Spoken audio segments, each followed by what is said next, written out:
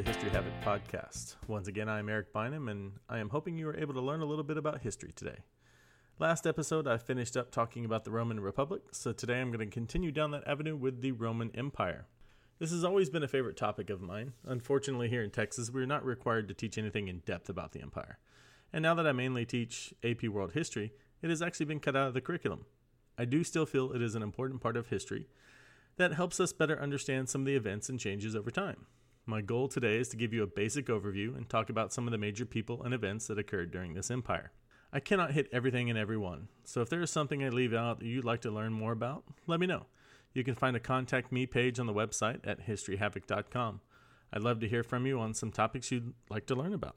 Anyway, let's get started. So grab your drink of choice. Of course, I have a nice hot cup of coffee in hand, and let's wreak some havoc on history. Part 1. The Beginnings of the Empire.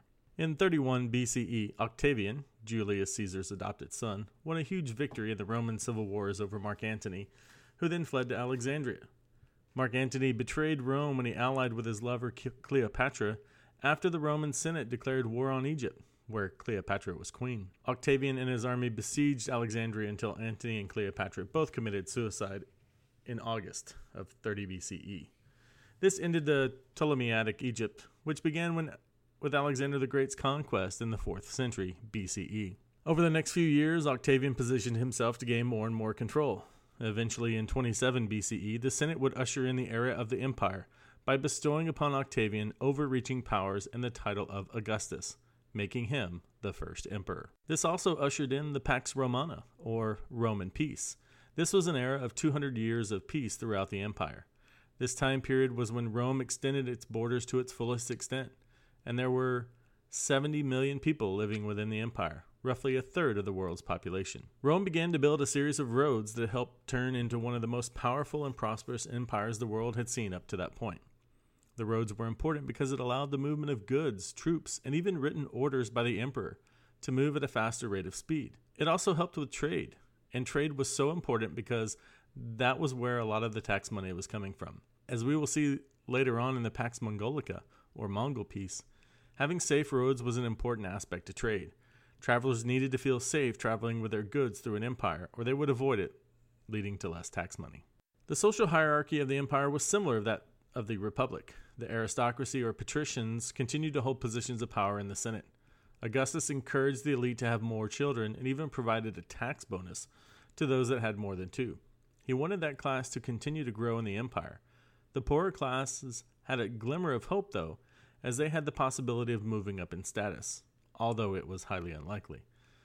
But it is amazing what hope can do for someone. Slaves were becoming more and more prominent in society. As large estates grew bigger, the need for more slaves became apparent. Greek slaves were also highly sought after for positions as teachers and doctors, which only kept alive the Greek culture. Sometimes slaves were able to buy their freedom, becoming freedmen, but a slave that ran away and was caught was branded with an F on their forehead for fugitivus, meaning fugitive. Women slowly gained more power as the years went by. During the tumultuous time period leading up to Augustus's rule, women were divorcing their husbands more and more. New inheritance laws allowed women to keep property, and so they began to assert their power here. While they did not have political power, the wealth that they could accumulate from property and running businesses allowed them to be more equal in social events, and allowed them some political influence due to their wealth. But let me move to a topic that is a little less controversial. Religion. Okay, maybe not. Part 2. Religion. Anyway, the religion of the Roman Empire during this time was polytheistic, meaning they worshipped many gods. Syncretism also played a role in the religion during this time. That means they were combining religious practices of multiple religions.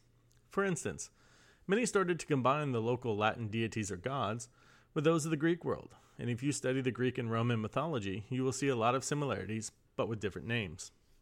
Rome required everyone to practice the state religion, but they also tolerated the practice of others.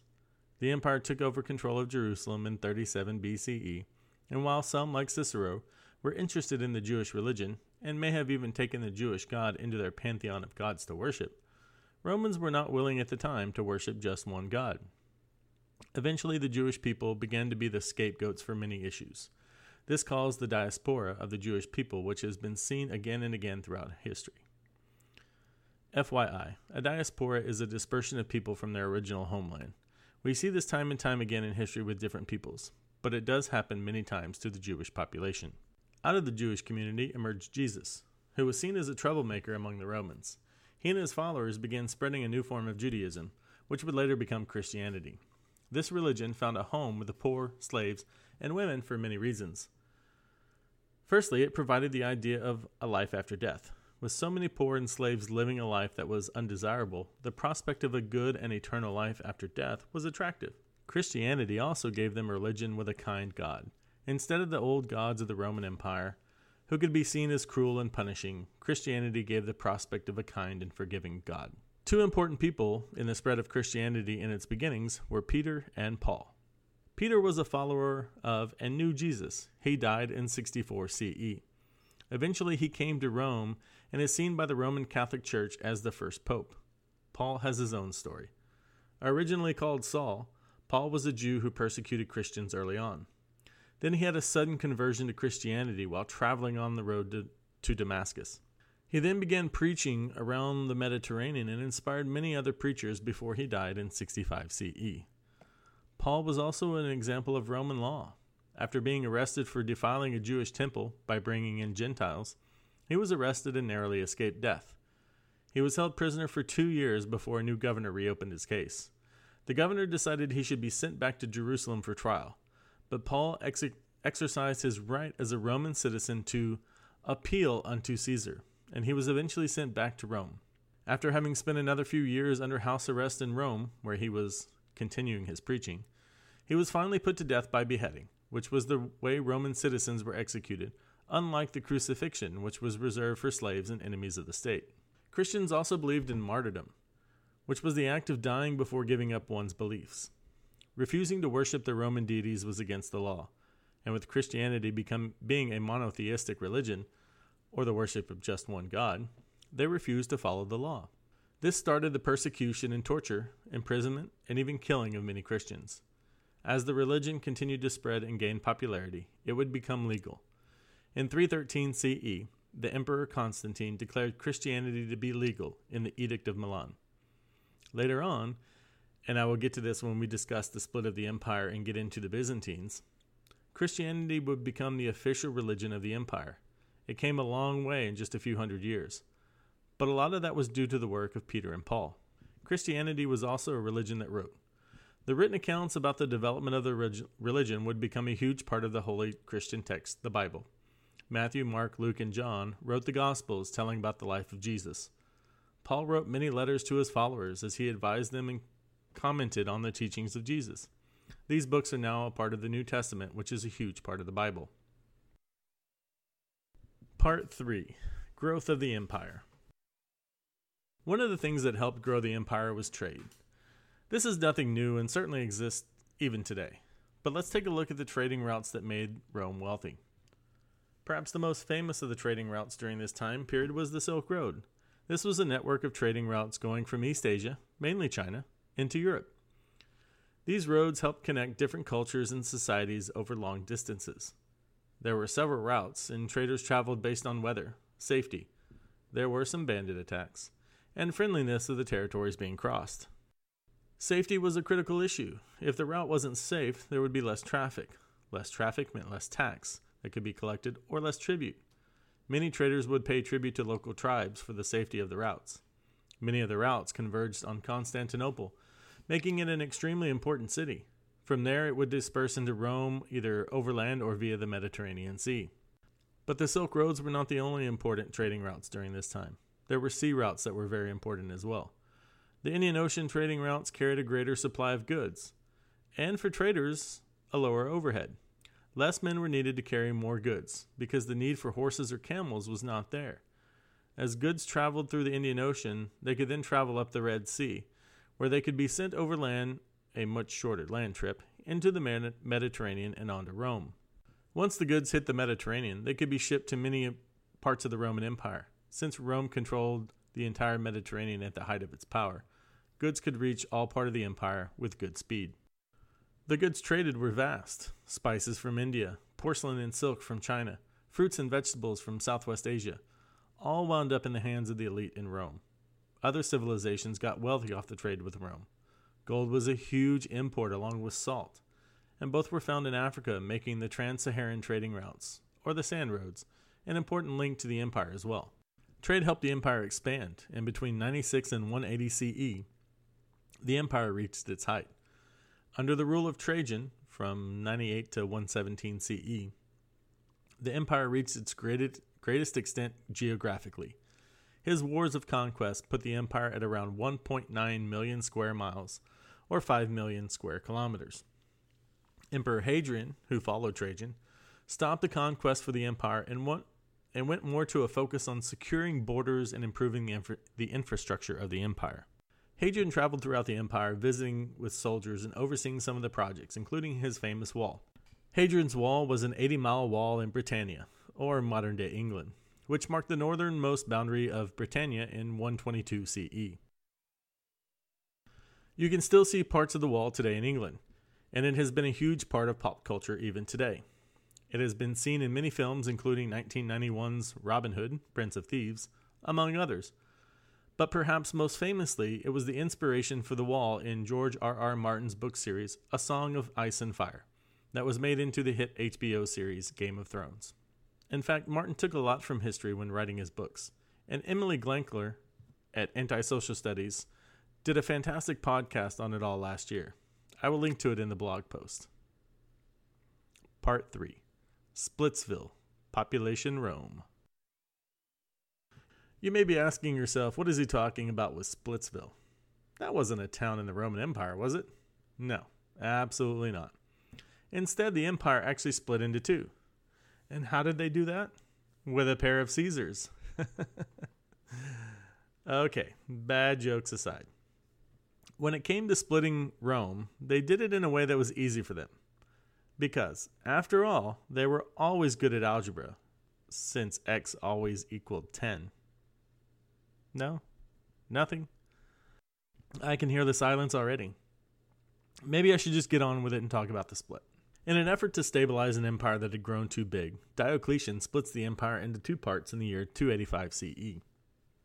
The western part would still be governed from Rome, while the eastern portion governed from Byzantium, later to be renamed Constantinople. Diocletian ruled the eastern half of the empire, while Maximian ruled the western half. Diocletian is famous for the split of the empire and for something not as great, the Great Persecution. Emperor Diocletian wanted to forbid Christians from government and military positions. However, Galerius, who Diocletian chose to succeed him as emperor, wanted extermination. After seeking out the advice of the Oracle of Apollo, Diocletian accepted universal persecution. In February 303, Diocletian issued his first edict against the Christians. Churches were to be destroyed, valuables were to be seized, and Christians were prohibited from assembling for worship. After a fire destroyed part of the imperial palace, Christians were seen as the culprits, and the persecution grew worse. However, in less than 25 years, persecutions would be over. The religion would be legal, and Christianity would be the preferred religion of the empire. This all comes under the reign of Constantine. He ruled from 306 to 337, and would become the first emperor to declare himself a Christian. In 330 CE, Constantine would rename Byzantium Constantinople, after himself, of course. It's good to be emperor sometimes. And that would become one of the most important cities for centuries, and later it would become the capital of the Byzantine Empire, which was the eastern part of the Roman Empire. But we will get to that later on. Part 4. The Fall of the Roman Empire. The decline was slow and steady over the years, with trade over the major routes leading to great wealth. It also brought with it devastating diseases. Smallpox and the measles were just two examples of diseases that brought deadly consequences. As many died from disease over the years and the population decreased, trade slowed down. This translated into less tax money for the empire. As the tax money dipped, the infrastructure of roads and aqueducts were not repaired as often, and armies were not paid regularly. That led to the mutiny of armies, making trade less safe, continuing the downward spiral of the empire. There were also environmental issues. As the population grew, so did the demand for more food and buildings. Forests were cut down for lumber and cleared for farmland. Overgrazing of land and farming marginal lands also increased, leading to the erosion of the soil, contributing more to the downward spiral. There was also an over-reliance on slave labor at this point in the empire. With slave labor traditionally taking on the task of tilling the fields and working as craftsmen, the labor shortage was created when the empire stopped expanding. Usually the military conquest would provide an influx of new workers, but around the 2nd century CE, that wasn't the case anymore. The rise of the eastern half of the empire also posed an issue for those in the west. As the divisions grew greater, the east continued to grow strong in Constantinople, and the two sides stopped working together.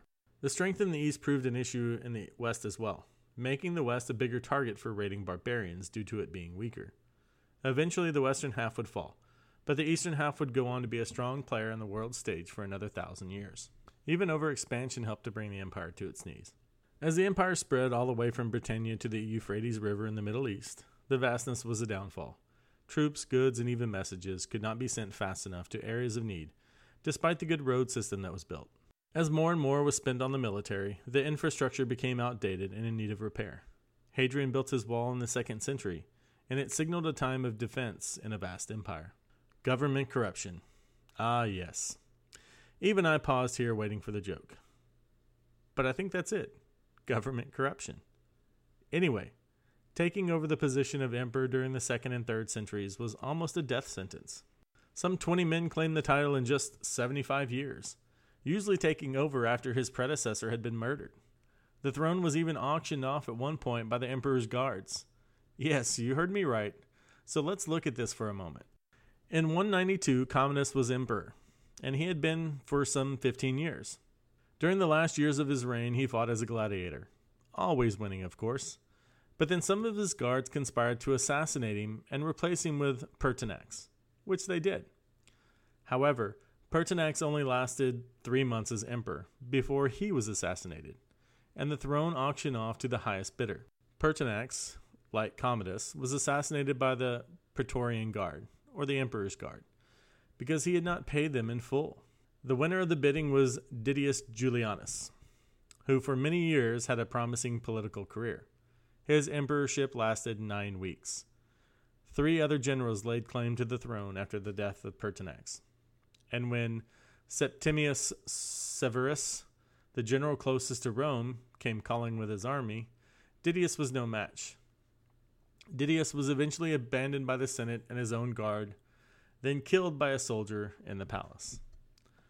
The year 193 CE became known as the Year of the 5 Emperors. Severus eventually defeated the other 2 generals, claiming the throne to become emperor, where he would stay in power until 211. But that just shows you how corrupt the empire could be. Add to all of this the impact of raiding societies, and you have a recipe for destruction. Different quote-unquote barbarian tribes continued to move into the empire, or began to invade the empire, creating havoc. This overwhelmed the ability to fight off invaders, and or allow them to assimilate into the empire. Between the Huns, led by Attila, the Goths, the Vandals, the Anglo-Saxons, the Lombards, and so many more, the empire's size and already declining economy, army, and trust in the government led to its eventual demise. In 476 CE, Roman Emperor Romulus Augustulus was forced to abdicate, or give up, the throne to the Germanic warlord Odoacer, marking the end of the Western Roman Empire. Speaking of barbarians, I picked up a book over the summer called The Invasion of Europe by the Barbarians by J.B. Bury. He was a professor at Cambridge focusing on the Roman Empire. I hope to get to it shortly so I can add some more knowledge of this era to a later podcast, especially since the barbarians are an aspect of the fall of Rome that gets overlooked. You can find the book on Amazon or anywhere you find history books. It was published in 1928, and I'll do a review as soon as I can. Part 5. Legacies of the Empire. So, legacy, some of the ways that Rome has impacted societies over time. No legacy in that joke? Okay. First of all, the rule of law. Many nations, including the USA, take a page out of the Roman books with the idea of a Senate and a system of representative government. Some of the founders of the USA, including James Madison, who helped write many of our founding documents, studied Roman history and used their system as a model. Architecture is another big aspect that many places around the world have since adopted from Rome. The dome and paved roads are taken from Rome, as well as Roman columns, temples, and amphitheaters can be seen throughout the world still today. A few examples here in the U.S. can be seen in Washington, D.C. First of all, Union Station in D.C. is modeled after buildings in ancient Rome. The dome on the U.S. Capitol building is another example. The idea for the dome in D.C. was taken from the dome in Rome at the Pantheon. Thomas Jefferson actually saw the Capitol building as the first quote-unquote temple built for the sovereignty of the people. Check out the blog at historyhavoc.com for some of my photos when I was in D.C. a few years back, and last year when I was in Rome. The literature from classical Rome is still read and studied today. Poets, playwrights, philosophers, and historians' works, including the Aeneid by Virgil, comedies from Plautus, who has modern works based on his work. And Roman mythology can be seen in movies, literature, and even advertising. And lastly, language. Latin has provided the basis for the family of languages called the Romance languages. These include Italian, Romanian, Spanish, Portuguese, and French. Even English, although not a Romance language, traces nearly half of its words back to Latin roots. So as I wrap up episode 4, I want to give another book recommendation for Rome. It is called SPQR, A History of Ancient Rome by Mary Beard. It has won many awards, and while I haven't finished it yet, yes, I am one of those that reads like 4 books at a time, I've really enjoyed it so far. By the way, so you know, SPQR stands for Senatus Populus Quae Romanus, or the Senate and People of Rome. Well, that about does it. Be sure to check out the blog at historyhavoc.com, and if you like what you hear, be sure to give us a rating and a review. This helps others find the podcast. You can find us on Apple Podcasts, Google Podcasts, Spotify, and now we're on iHeartRadio. Hope you enjoyed it and learned a little bit about history along the way. I will see you next time, and until then, stay classy and try not to wreak too much havoc. That's my job. Take care.